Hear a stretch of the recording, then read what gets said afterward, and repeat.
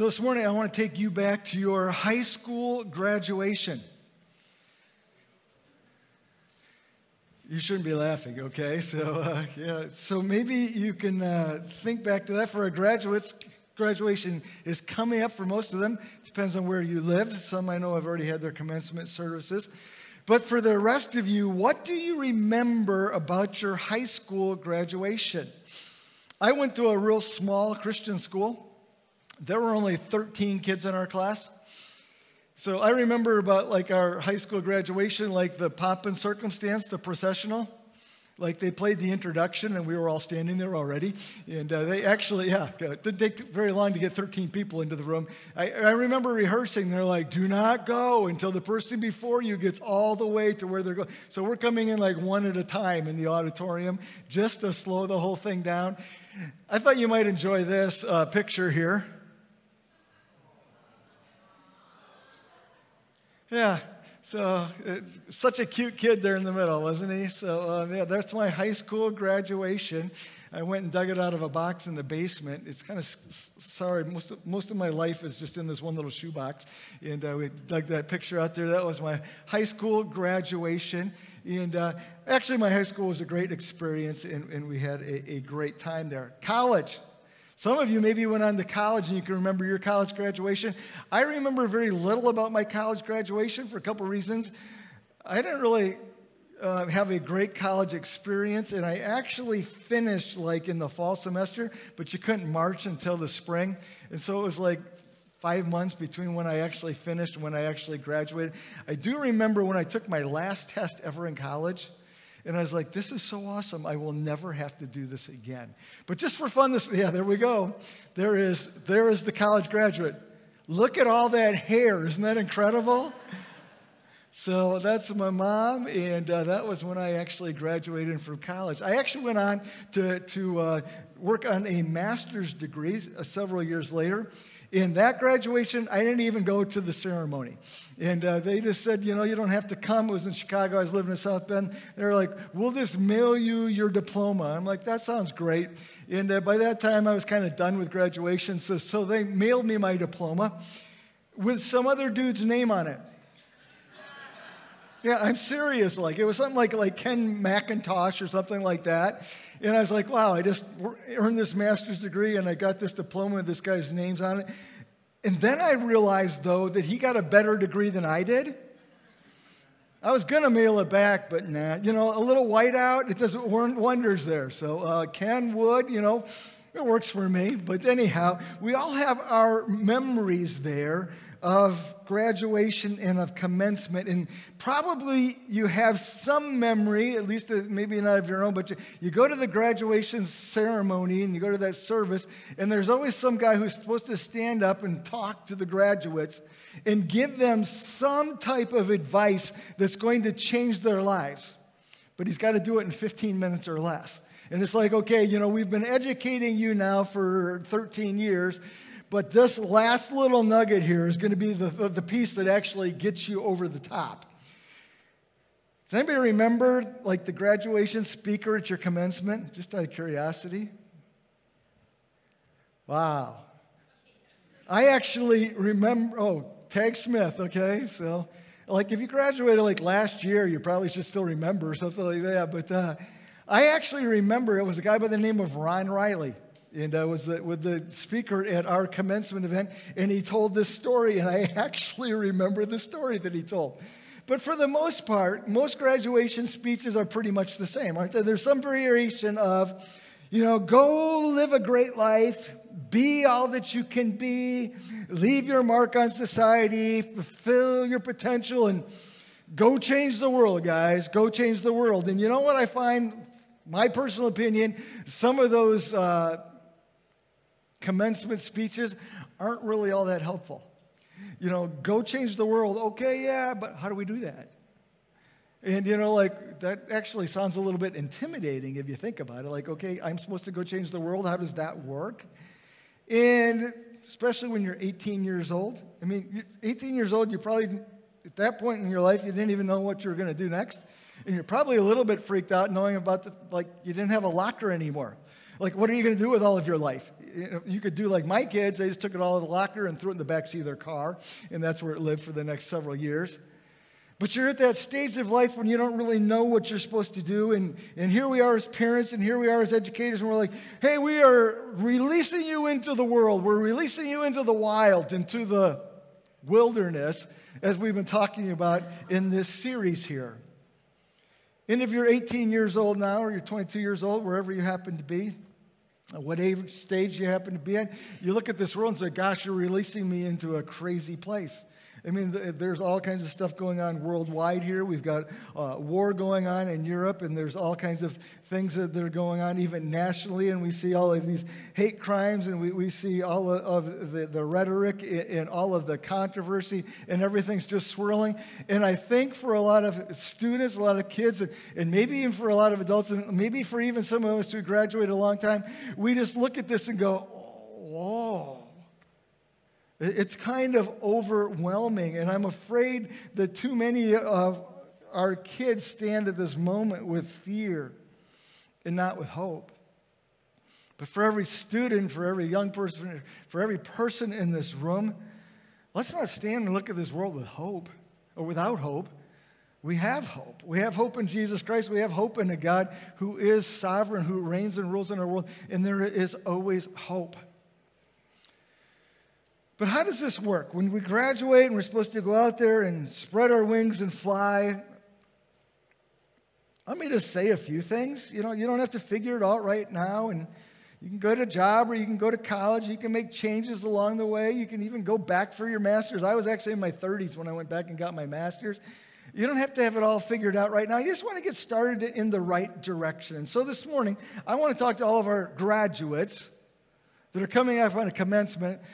But I want to talk to all of our graduates, and if you've been through a commencement of your own when they gave you that little piece of paper that somehow was supposed to make you a different person, if you've gone through that process and you have that diploma, even if it's stuffed away somewhere, maybe you don't even know where it is, but if you're a graduate, I want to talk to you. If you've walked across the platform at some point in your life and gotten that piece of paper, this is for you this morning. But I want to take you back, as I said at the beginning, I want to take you back to your commencement ceremony. And I want you to kind of remember the person that you were. And I want you to think about all those things that you wanted to accomplish, all those places that you hoped to visit, or the people that you wanted to meet, or the adventures that you wanted to go on, the ideals that you wanted to pursue, that person that you hoped that you would become. I think for all of us, whether it was then or now, even as we sit here this morning, it's like, you know what? I want to be that person. I mean, I want to be great. I want to do great things. I want to think great thoughts. I want to write great books or build great houses. I want to be that great person. In fact, it would be fine if I were the greatest. Like, we want to succeed. We want to be first. The problem is that award's already been given. And Jesus Christ actually gave out that award. It says in Luke chapter 7, verse number 28, he says this, I tell you, among those born of women, there is no one greater than John. Yet the one who is least in the kingdom of God is greater than he. You can't be number one. John's been given the award. So we're all here this morning just fighting for number two.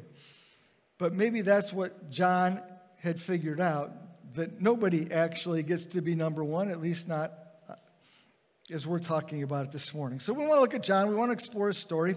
And we want to explore why he was so great, why Jesus considered him the ultimate success story. And Chris, as you're sitting back there and I'm looking at you, in my office, there is a box on one of the shelves to the right that I forgot to bring with me. Could you grab that for me? It's about 6 inches tall. But as we look at John the Baptist here, what was it about him where Jesus said, yeah, he was the ultimate. Yeah, he was the best. the best born among women. There's nobody greater. What was it that made him so great? And we're going to look at John chapter 3. John, the book of John is written by John the Apostle, not John the Baptist, or as Mark called him last week, John the Baptizer. Gets a little confusing because there was a lot of people named John that were walking around at the time when the Bible was written here.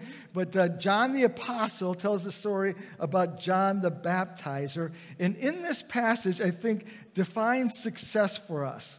And that's what I want to talk about today, because there's common views out there of success. Success is having a good job, or success is living the American dream, or success is owning a great house, or success is getting a great education, or success is having an awesome career, winning awards, and having a platform, and having a follower, and following, like, success is having 1 million TikTok followers. That makes you a success, right? Or success is converting your panel van into a camper. Nope, it's a cardboard box with pencils in it. Okay?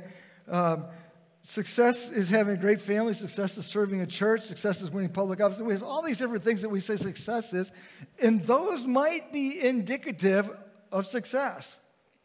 And at the same time, they might not be, because you might be successful because you got to that place, or you may never get to that place and still in your life be successful, because it's not those things that actually define success for us. Success is going to be different for every person, and here's why. It's going to be different for every person because Jesus decides success for us. So it's not like there's some big poster up there that we can take all our achievements and we compare it to that poster and say, oh, look at my achievements match this poster here, so I must be successful. And so whatever this model is, and we hold ourselves up to that, it doesn't work like that. It works differently from that. Jesus says, hey, you know what?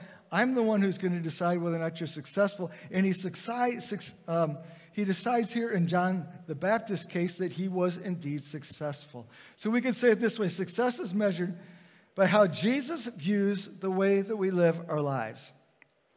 Success is measured by the way that Jesus views the way that we live our lives. So let's jump into the story. It's in John chapter 3. John the Baptist, we've been talking about him in this series on Wilderness Guide. We're going to start reading in verse number 22. And it says, after this, what came before that was Jesus' discussion with Nicodemus. That's within the first part of John chapter 3, just to give you a little context. But after that, not the same day, but this is kind of the next on the timeline, Jesus and his disciples went out into the Judean countryside, where he spent some time with them and he baptized. Now, John was also baptizing at Aenon near Salem, because there was plenty of water there, and people were coming and being baptized. And really, baptism was really more of John's ministry than it was of Jesus' ministry. And we see this one example here where Jesus and his disciples were evidently baptized, but that was really something more that John was known for. And then it says here in verse number 24, this was before John was put in prison. John the Baptist was put into prison. An argument developed between some of John's disciples and a certain Jew over the matter of ceremonial washing. And that certain Jew, we assume here, was possibly a follower of Jesus. So there's an argument that's going on between this guy and these followers of John. And it says about ceremonial washing, but we think that what they're debating here is this whole idea of baptism. And so they're arguing over, well, whose baptism are we supposed to get? Are we supposed to get Jesus' baptism here, or are we supposed to get John's baptism? And there's evidently some contention there. Now, Mark said in the message last week that I would be talking more about baptism this week. I'm really going to punt it down the road a little bit, and we will get back to that. But John's baptism was the equivalent of what they called ceremonial washing in that day. And so if you go back into the Old Testament history, the priests would come and they would offer the sacrifices. And when they were done with the sacrifices, they would actually go through this ceremonial washing. And they were actually washing the residue of the sacrifice off. But it was also the idea, it was symbolic of washing the sins of the world that came with that with the sacrifice there. And so ceremonial washing was actually a literal thing that they did to say that the sins have been washed off the priest at this time. And so as John was baptizing, it was symbolic of this idea that your sins have been washed off you. And it was a baptism of repentance. Now, we practice baptism today. It's a little bit different, and I will get to this in another week. But this is what's going on here. And when it talks about, the ceremonial washing, they were talking about a baptism. So these followers came to John the Baptist and said to him, "Rabbi, that man who was with you on the other side of the Jordan, the one that you testified about, and actually the one that you baptized, look, he is now baptizing, and everybody is leaving you and going to him. You're losing your crowd, you're losing your following, and you actually baptized him. This doesn't seem right to us, John. We think you're getting a raw deal here," is what they're basically saying. And here's how John replies in these next 4 verses, where we really want to focus here this morning. It says, John replies, "A man can receive only what is given them from heaven. You yourselves can testify that I said, I am not the Messiah, but I am sent ahead of him. The bride belongs to the bridegroom. The friend who attends the bridegroom waits and listens for him and is full of joy when he hears the bridegroom's voice. That joy is mine, and now it is complete." In other words, this isn't about me. I'm just like the best man. If you go to the wedding, it's about the groom, not about his buddy. And that's who I am about here, and he has come. My joy is complete. And then he says this in verse number 30, "He must become greater, and I must become less." And in this passage here, especially these last 4 verses, John says 2 main things. And in these 2 things, he tells us what it means to be a success. And I think he tells us how it came to the point where Jesus could look at John the Baptist and say, yeah, he's number 1. There's never been anybody born among women who's superior here to John the Baptist. And so let's point out these 2 things. We've got some subpoints that go with them, because this is how we can be successful in our lives too. First of all, we need to realize that it's all from God. If you go back there to verse number 27, it says this, John replied, "A person can only receive what is given them from heaven." And so up to this point, I've had a following. Up to this point, people have been coming to me as I've been baptizing. But all of that's happened hasn't been because I'm so great at this. It hasn't been because of the weird clothes that I wear, the weird things that I eat. No, everything that's been happening here is because God has been blessing the work that I've been doing. And it's important for all of us to remember that it all comes from God. And we're not just talking about ministry here. We're talking about life. Whatever you have, it comes from God. Whatever the assets are that you own, it comes from God. Whatever the opportunities that you enjoy in life, it comes from God. Whatever the privileges that you live in, it comes from God. Whatever the talents and skills and abilities that you have, it comes from God. Whatever you are able to do with your life, it's a gift from God. You didn't do anything to earn it. And sure, maybe you have a talent. Sure, maybe you developed that talent. But that talent came from God. And even the drive, I think, to develop, that may have come from God, but everything that we have comes from God. And we need to get that into our head. Everything that I have has been given to me by God. So, that means, first of all, we need to be humble. I think there's a tendency sometimes to start to think that we're all that. Well, look what I can do, and look what I've achieved, and look how far I've gotten in my life, and look at these titles that I have, or look at these awards that I've won. And we can become very much into ourselves. I was talking to somebody this week in a conversation, and somebody that comes from another ministries across the country. And just something that got said in passing, and I was like, I don't know why exactly you needed to share that, but it didn't come across as particularly humble. I didn't say anything to him. But I was just sitting there listening to that, and it's like, we just go there so many times. So, we had a great Sunday, so it has something to do with me? No, not really. It has a lot to do with God. And so if you had a great, sales quarter at work, it has a lot to do with you? Yeah, maybe. But it also has a lot to do with God.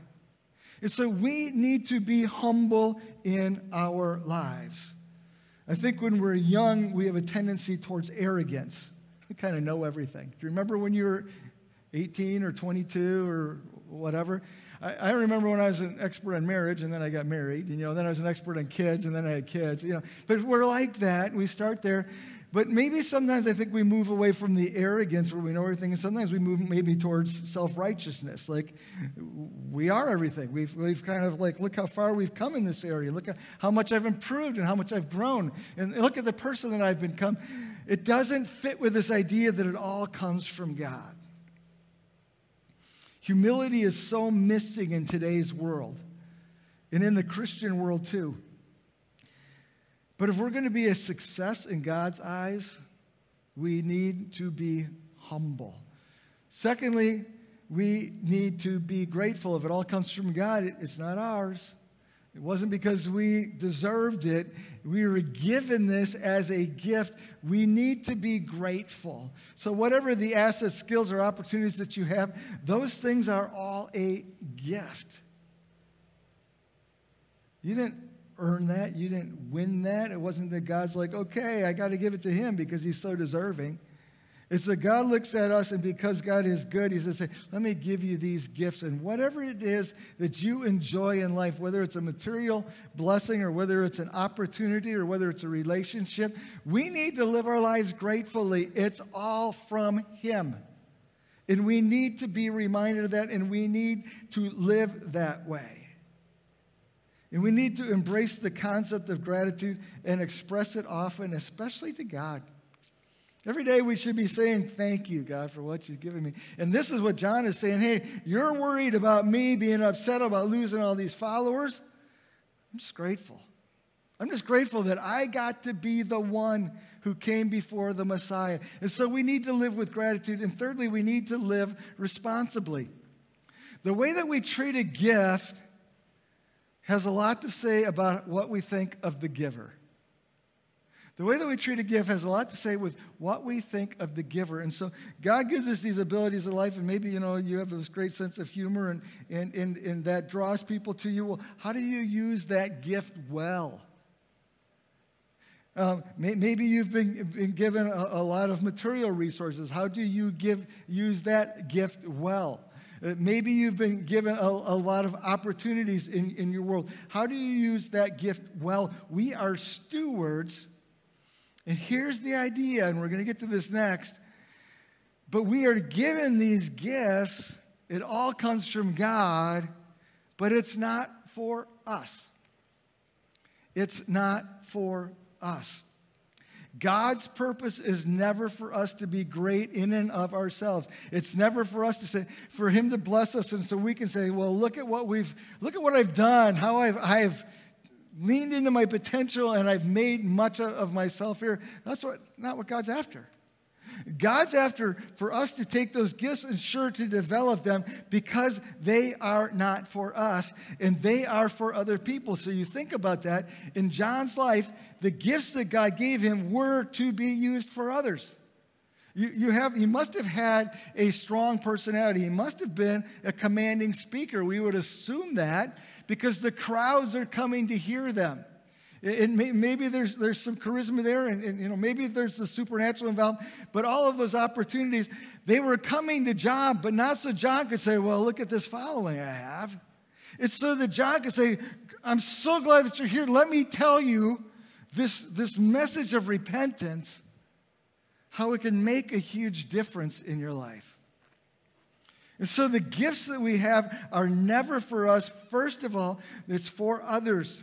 And it's reflected in how we value other people, how we share with other people, how we treat other people, how we serve other people, and even how we point other people to Jesus. And that's the second reason that we're given all these gifts. It's all for Jesus. And John understood that. He knew who the bridegroom was. So whatever it is that you have, it's not for you to collect and to pile up and amass. It's for you to take whatever this gift is, from this skill to this talent to this ability, this opportunity, and to take it and to use it for others, to use it to point people to Christ, and to use it in service for Jesus Christ. But in the process of that, what we do is we make ourselves number 2. And we make Jesus Christ number 1. And so I have these gifts for you. You'll get them on the way out because I forgot to bring them in. Chris just went and got the box there. It's this little yellow pencil because I thought it fit with graduation Sunday. But what's the thing right up by the eraser that every little pencil that we use in school is supposed to say? Number 2. And I want you to take it home today or put it somewhere this week where you'll be reminded of the idea that success is being number 2. Let's just talk about that real quickly here. I'm going to ask you to come up here, and we'll give you a chair, Heather, and a microphone. I've got one here for you. But success in life is not just about living up to your potential or making a name for yourself or providing a comfortable lifestyle for your family or raising kids to win scholarships or pursuing a great education or creating a personal brand. Nope, it's about what verse number 30 says. And if you still got your Bible open, let's read it again. You can have a seat. It says, he must become greater, I must become less. You want to be a success in life? Make him greater, make yourself less. It's about making something great of Jesus. Mark read this verse last week, Matthew 3:11. I baptize you with water for repentance, John the Baptist speaking here, but after me comes one who is more powerful than I, whose sandals I am not worthy to carry. He will baptize you with the Holy Spirit and with fire. Earlier in the service, we read John 1:27. He who comes, or excuse me, I didn't read that. But earlier in the book of John, it says this, John 1:27, he is the one who comes after me, the straps of whose sandals I am not worthy to untie. And what's the attitude that you see of John the Baptist? It's not about being great. It's about making him great. It's not about making a name for myself. It's about making his name known. It's not about being number 1. It's about being 2. So success is living a life of humility. Success is living a life of service. Success is realizing it's all a gift and using the gift well. Success is living out God's purpose for your life. It's doing what's yours to do. Success is finding joy in the right place. Success is making it all about Jesus. Success is being okay with being number 2. And from there, we're going to transition to Heather Askew. And I'm so glad that you're here this morning, Heather. Thanks for joining us. Came all the way to Thailand just to be with us. Made a few stops along the way. I'm not sure if I got you on or not. Do you have a green light there? It had a green light. Now it's red. Keep talking? Keep talking. Okay, there we go. All right. Good morning. Good morning. So I'm so glad that you're here and coming to us from Thailand.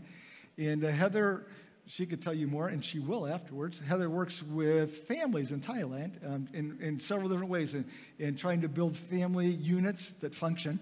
That's maybe the really harsh way to say it, but also works with education, then also works with students or kids getting citizenship. But I want to steer away from that to start with, okay? I want to hear a little bit just about your story. I'm assuming you graduated from high school? Yes. All right. Tell us where you came from and kind of your path. Okay, I grew up in Washington State in a little tiny town in southeastern Washington called Prosser. It's like 4,000 people. And graduated from Prosser High School. We only have one high school, so not a lot of options. Did you have more than 13 students? We had 100 students graduate in my class. Okay, she came from a big school. Okay, so, all right, go on. So. And I went to college at Central Washington University, which some people say is not a real university, but it is, in Ellensburg, which is the very exact center of Washington State. So, yeah, do you want to just tell? Okay, and then from college, you went where? After college, I spent a few months living in Seattle, and then I moved to Los Angeles. Why? Because I wanted to work in movies. Okay, wanted to work in movies, okay. So my grandma said, you spend a lot of time watching movies. Why don't you go work in them? I was like, all right. All right. So you went to L.A. to work in movies. Mm-hmm. Were you able to get any jobs there? Sorry? Did you get any jobs there or anything? Yeah, I started out working in commercials, first of all, and then studied to become a script supervisor, which is like continuity, all the continuity stuff. And then I transitioned into working in films and a little bit of TV. Okay, For now. about 10 years. Okay, now, the rumor is, and this could be false, so it's a rumor, okay, and so you know the same people I know, so you know who told me the rumor, right? So Ken and Sharon Wade. But anyhow, you were actually a script writer? Script supervisor. Script supervisor, you don't actually write scripts? Not write. No. Okay, well, I'm just... Just made sure people said the words correctly. Okay, well, good. Script supervisor. Okay, so you're in Los Angeles, you're doing TV, movie work. Uh-huh. How'd you get to Thailand? So when I was working in film, I ended up connecting with some producers who started doing movies overseas. So I did movies in India, Jordan, Lebanon, and was like, we worked in a lot of places with like really impoverished people. And I just started feeling like, okay, working in independent film is great and it's wonderful, but I just felt like I could be doing more with my skill set to actually like impact the lives of people like on the ground. So I started thinking about like what else could I do besides working in film. And then pretty shortly after I came back from India, my church in Los Angeles, which was called Catalyst, they were planning a trip to Thailand for 2 weeks to work with an organization called the Garden of Hope, which doesn't exist anymore. Now it's just an education program. But we went to work there for 2 weeks, and my pastor was like, so pretty much nobody on this trip has like been out of the country, so can you come on this mission trip and like help because you've done all this traveling? And I was like, all right, I guess. So it was like not planned at all by myself. I mean, obviously planned by God, but yeah. So we went for 2 weeks, and I just like instantly fell in love with the kids. I had never planned to go to Thailand before at all. Like I had gone on a couple mission trips. Like I met my friend Trisha, who's here, on a mission trip to Africa, and so I always thought like if I'm gonna go anywhere, it's gonna be Africa, not Thailand. But went for 2 weeks and just fell in love with the kids and fell in love with the people and the organization that we worked with in the after-school program. We worked with kids. They worked with kids who lived in the slums in like the red light district. There's a lot of drugs and prostitution, alcoholism. So really unsafe location for the kids to live. The staff were like, "You should come work with us," and I was like, "I don't know, maybe I'll come." Oh, it died. So. What do we got there? I can talk loud. I think our battery's dead. We got a battery? So, because this is good. We don't want to miss it. In the meantime, while we're waiting for her battery, I'm going to sing a little song. Just kidding. No, I'm just kidding. All right. We'll get you plugged up here. By the way, running up on the screen behind us here this morning, these are some of the places where she's working and some of the cases that she's working on, and we'll have her describe that in just a little bit. So, I could probably figure that out. I'm so sorry. So, okay. All right. Yes. So, thanks, William. So, all right. Go ahead. Okay. So I came back from Thailand. I didn't want to come back from Thailand. I was like crying the entire way to the airport, and I do not cry in front of people, so it was very embarrassing. I was like, just leave me here. I'm just going to stay here. And our pastor was like, I'm pretty sure you need a visa to stay here. So we only had a tourist visa, so we had to come back. But after I got back to LA, I was like having dreams about the kids, like super vivid dreams of being in Thailand every single night for like weeks. Huh. I was like, I don't know what's going on. So I told my pastor, I was like, man, since I came back, I've been having all these dreams. He's like, maybe God's calling you to be a missionary in Thailand. I was like, well, obviously that's not the case. That makes no sense. But then, I randomly started talking about it to total strangers at Christmas parties, and they were like, oh, well, do you need money for that? And I was like, yeah, I don't really want to fundraise. And they were like, we'll give you $200. I was like, I literally met you 10 minutes ago. What are you even talking about? So it was just like one thing after another, and like within 3 months, I had the funding to move to Thailand for a year. Okay. So you went from working in the film industry in Hollywood, in Los Angeles, to Thailand, would you say, in 3 months? 4 months, I guess. 4 months. We went the first time in November, and then I moved there March 23rd. All right. So it's been 11 years now. So do you miss L.A.? Not really. I like going to visit. I like going back and visiting my friends and the places I used to go and stuff. But Okay, so this was not exactly a career path that you're looking to go on then. So let's go to Thailand and work with kids who need help. no, not really. I mean, I always always wanted to work with kids. I always liked working with kids, but I never planned to like move to another country and start a nonprofit organization. No. Okay, so we're running out of time, but can you, it's not your fault, it's mine. I talk too much. But give us like a capsule of what you're doing there.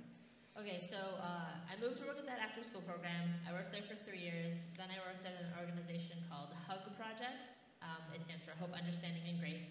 We worked with kids who were actual victims of trafficking and sexual abuse.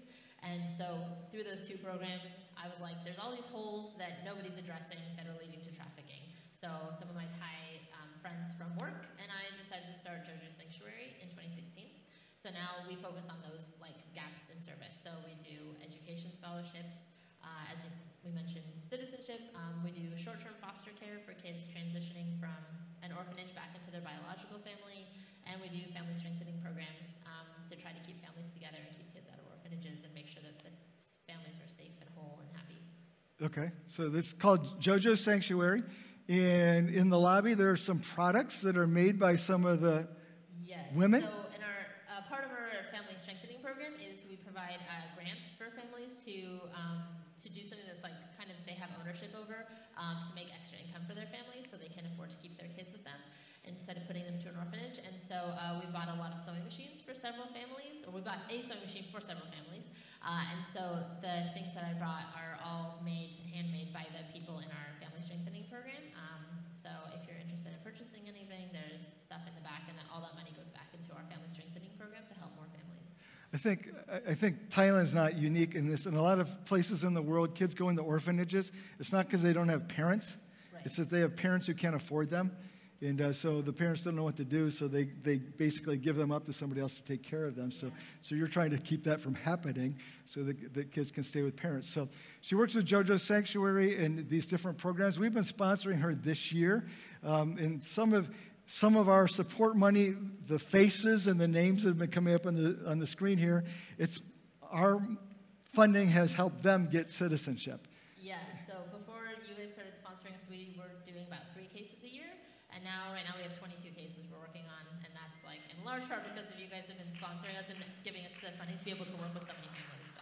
That's pretty cool, isn't it? So as a church, we're always saying, okay, where is God leading us to? And we kind of got connected with Heather through Ken and Barb, and we're like, well, let's give this a shot. So this is like a little bit of vision. Sometimes God just says, like, that's exactly where we need to go, right? So.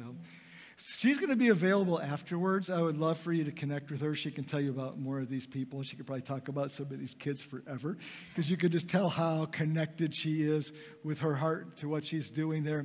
But I appreciate Heather coming this morning and joining us and sharing a little bit of your story too. So thanks for having me. Yeah. Thank you guys so much for your prayers and support. It really means a lot. It's a lot of time and energy and like emotional into all these cases. So. Okay, and you had something else that that you wanted to present? Oh, yes.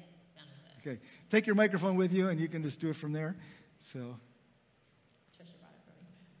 We just wanted to give you guys as a token of our appreciation this like handmade tablecloth from Thailand. So you can wash it in the machine, but then you have to like comb out the pieces. Okay. But yeah, because we figured churches are always having events, so you can use it for your events. All right, yeah, very good. So, all right, thanks so much, Heather. Appreciate your being here.